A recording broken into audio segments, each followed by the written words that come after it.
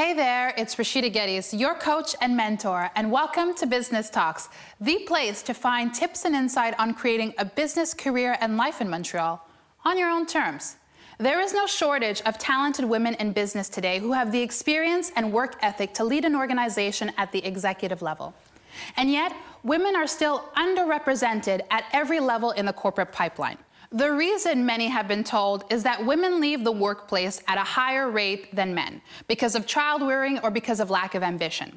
But according to a major new study of women in the workplace by McKinsey & Company and Lean In, that simply isn't true. Women are playing on an uneven field when it comes to the rate of advancement compared to men. One of the things I see holding a lot of talented women back is their access to mentors. In today's corporate culture, having access to mentors and sponsors within an organization are crucial to career success. My guest today is Tania Clarke. She has crafted a space for herself in the C-suite and is helping shift the pendulum for women's advancement. Take a look. Tania Clarke, CFO for Montreal-based Investcorp Restaurant Group, Inc., knows what it takes to get ahead in her industry. She has worked with some of the most successful companies to date. Tania is leaning in and excelling in an executive arena that was once predominantly male. Though it was her work ethic, knowledge, and experience that helped her get into the C-suite, it is her confidence, bold management style, and honesty that has helped her gain the respect of employees, colleagues, and industry leaders alike. Chosen to grace the cover of CPA Magazine's October 2015 issue, Tania Clarke is creating a new model for what executive culture in Montreal could look like and helping to lead her organization to financial success. Tania also believes in the power of mentorship.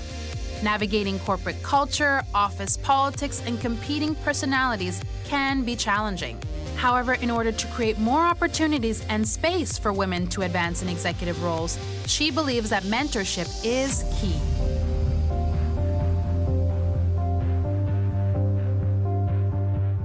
I want to thank you so much, Tania, for being with us today. I know you have a really jam-packed and busy schedule, and I think that this conversation is really something that everyone needs to hear, and I'm so glad you were able to do it with us today. Now, I know that you've had a very long and successful career here in Montreal. How has mentors and sponsors shaped your career? I've been very fortunate. At the beginning of my career, I had a mentor who was with me for about 9 to 10 years, Wow. who actually gave me the opportunity, because I think that's key, being given the opportunity and also the latitude and the space to forge your way through, but also knowing that they're still there to assist you if you need help, because as you're moving through your career, you need to ensure that you have opportunity and support.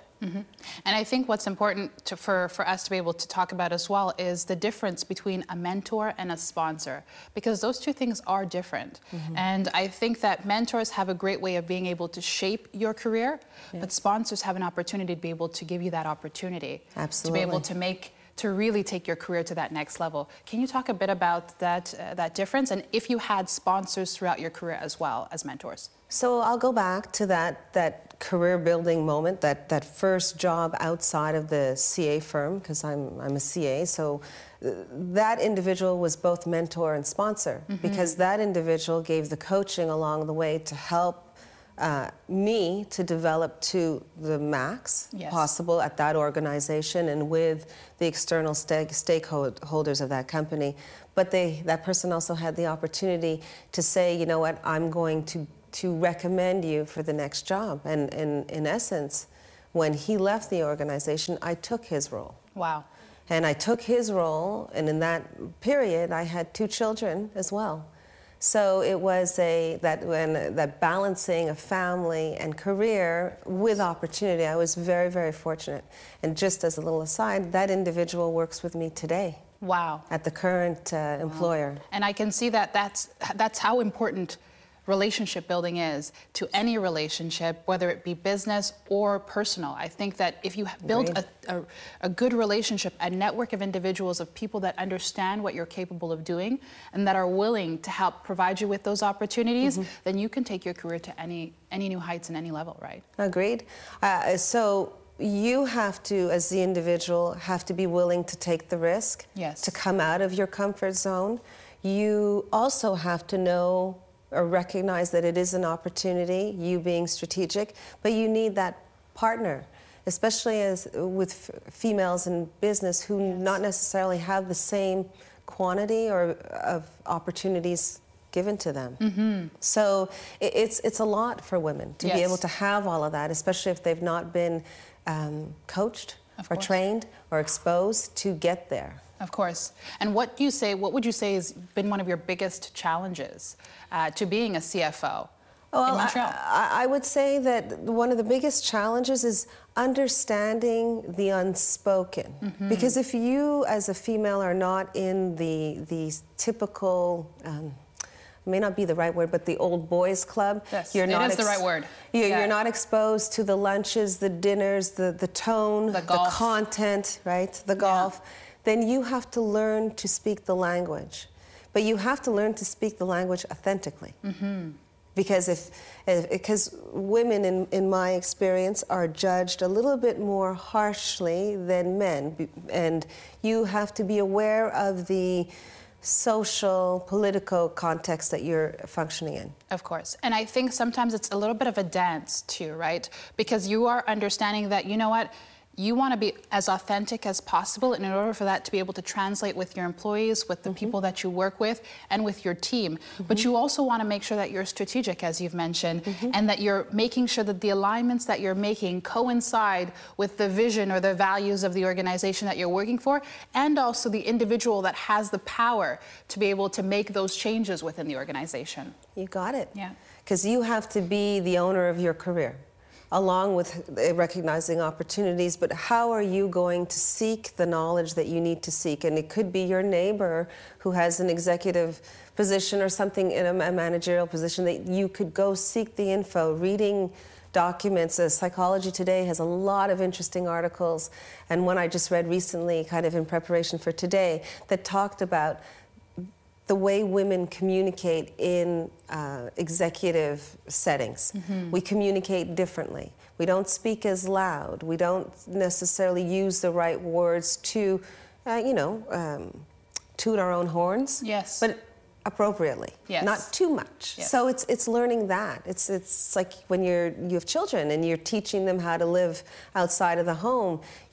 How do you say it once? No, you have to say it multiple times. Not that women are exactly like children, but you have to coach them, you have to plant the seeds. Yes. And that has to start young in the career, at the beginning of your career, and it'll only get stronger. Of course. Yeah. Now, you know this, I know this, but what's still holding women back from being in these C-suites? What's the result? Why are we so underrepresented in leadership? I think I actually believe that the old boys club, the ceiling still exists in a lot of companies and industries. Some industries are better, i.e. banking. They have more women that are ascending.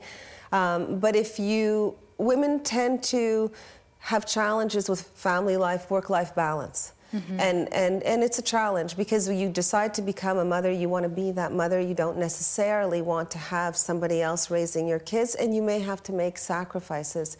And I mean, in certain, governmental institutions, probably it's more flexible, but in business, yes, the maternity leave of 1 year, and this may not be a popular thing, but the maternity leave of 1 year is great for the family and that bonding with your child. But at a high level, and a senior level, that 1 year absence is not a good thing. Absolutely. And okay? I would, yeah. And I lived it. Personally, I lived it. I worked both of my maternity leaves. Not 100%, because of transactions going on, and depending on the openness of the board and the executive, super executive, they would not have been open to a 1 year absence. You got to measure it. Of course, and I think for women that are thinking of moving into a leadership role, that 1 year also affects them as well. Yes. And I think it does because it's about timing. Mm-hmm. And opportunities and being prepared. Mm-hmm. And if that timing happens while you're away, then there's no indication. You have no idea when that next turn will come. Yes. And it's really about, and I think, for someone that has left the workforce to have a baby and to come back, I think it's a rebuilding. Yes. And it's about re-strategizing and saying, okay, you know, how do I approach this now? Because I can't approach it from the same way. I have new obligations to take a hold of. So how do I approach this in a way that works for my family and also works for me and my aspirations as someone that is driven or that wants to enter into that C-suite? You hit it right on the nail. And I'll go back to what you said just a little bit earlier. If you had that mentor or sponsor still in your organization that was keeping an eye out for you, then you wouldn't have such a difficult transition coming back in. But, you know, business moves very fast. People move and so on and so forth. So you're kind of counting on that individual. The alternative that someone could do is try to maintain some sort of networking during the maternity leave, but in a way it still takes away from your family time. Of course. Yes, you have to come back with the right expectations. You have to know what you're willing to give and what you're not willing to give. And that may mean that you're going to choose a different type of job, maybe a different type of industry for the moment, for the time being that you may be focusing on putting more time at home. But that's you have to be fluid. That's for the moment. Doesn't mean you can't come back in 2 years. So you've got to pace yourself so that you don't feel that you're giving too much of yourself away, because then you'll become resentful. Of course. You got to be happy. You got to be fulfilled, right? And that fulfillment of work life is a challenge. Yes. So I always say, and I had this discussion with a board member just last week, that seek work-life balance, not on a day-to-day basis, but on an overall basis. Because sometimes you got to give more, whether it's home or at work, and you get it back. And if you have the right culture, organization, they will support that. Not just with you, but in the organization. Yeah, and I think for me, I've always kind of not been too happy with the word balance, because when we think of balance, we think of 50-50. Yeah. We think it has to be even on both ends at all times. Yeah. And the reality is that more of a blend.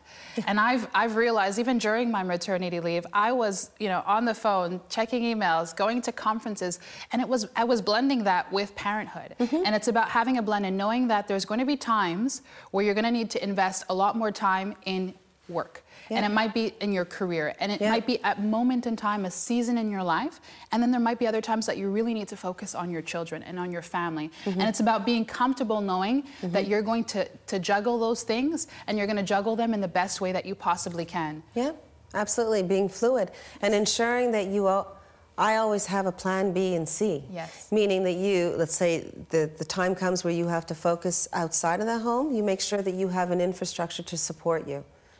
And you call it in when you need it, so you plan for it. Yes. Yeah. What would you say? So you've taken on the role of CFO this year, actually, January 2015. Yeah. And what would you say has been your biggest accomplishment or biggest achievement so far? So I'm very proud of. I had to build a new team in Montreal. I got to choose my team members and coach them and mentor them, and some of them that I brought in are taking a step up. So it is bringing them into the role and establishing a new team, and while still delivering and being able to coach and mentor and seeing that success. So it's only been 10 months, so it's actually short, and there was a lot to do, but there are some very good wins, being the team, being the ability to coach and mentor, a mix of male and female, and a team to deliver.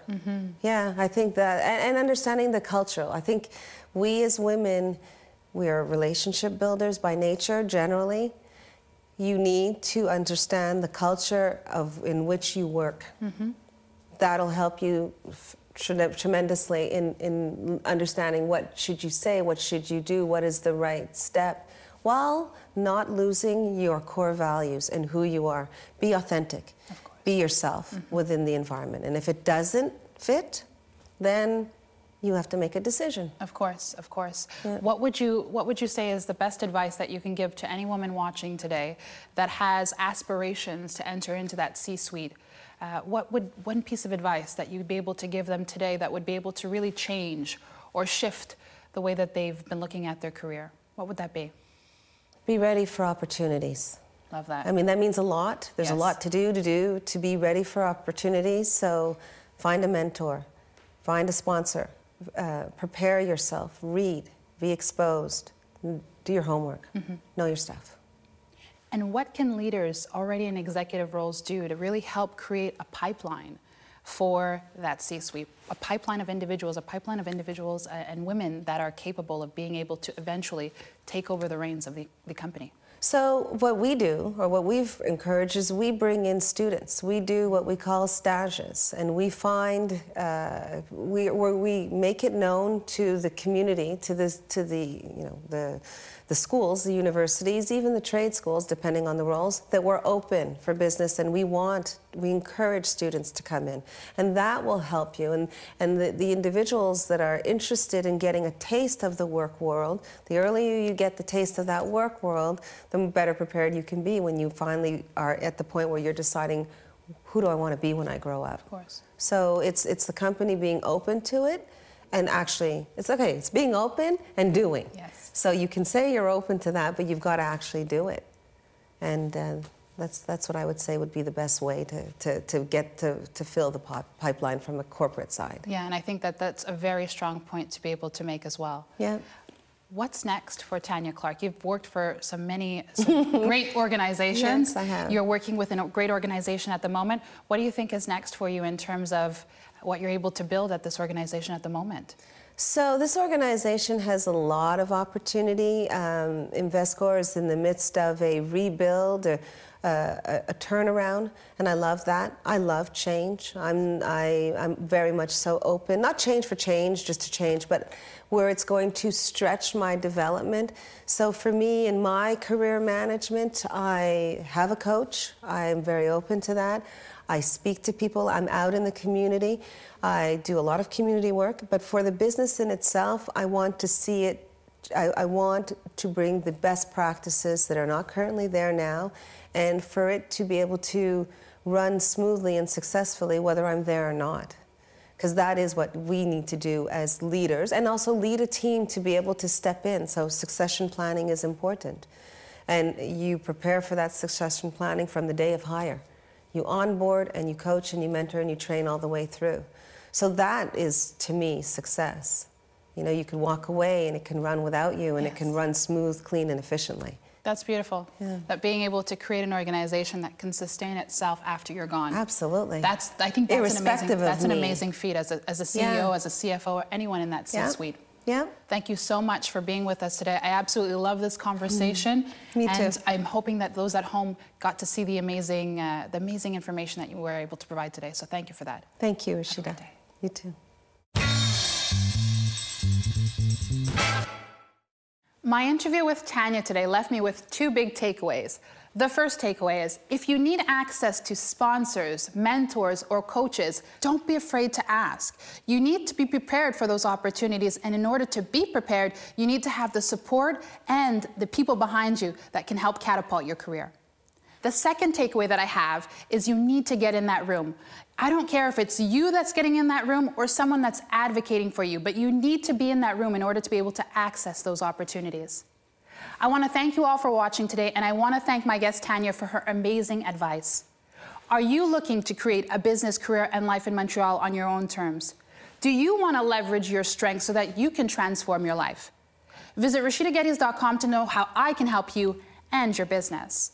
Empower, mentor, lead, and never stop learning. Bye for now.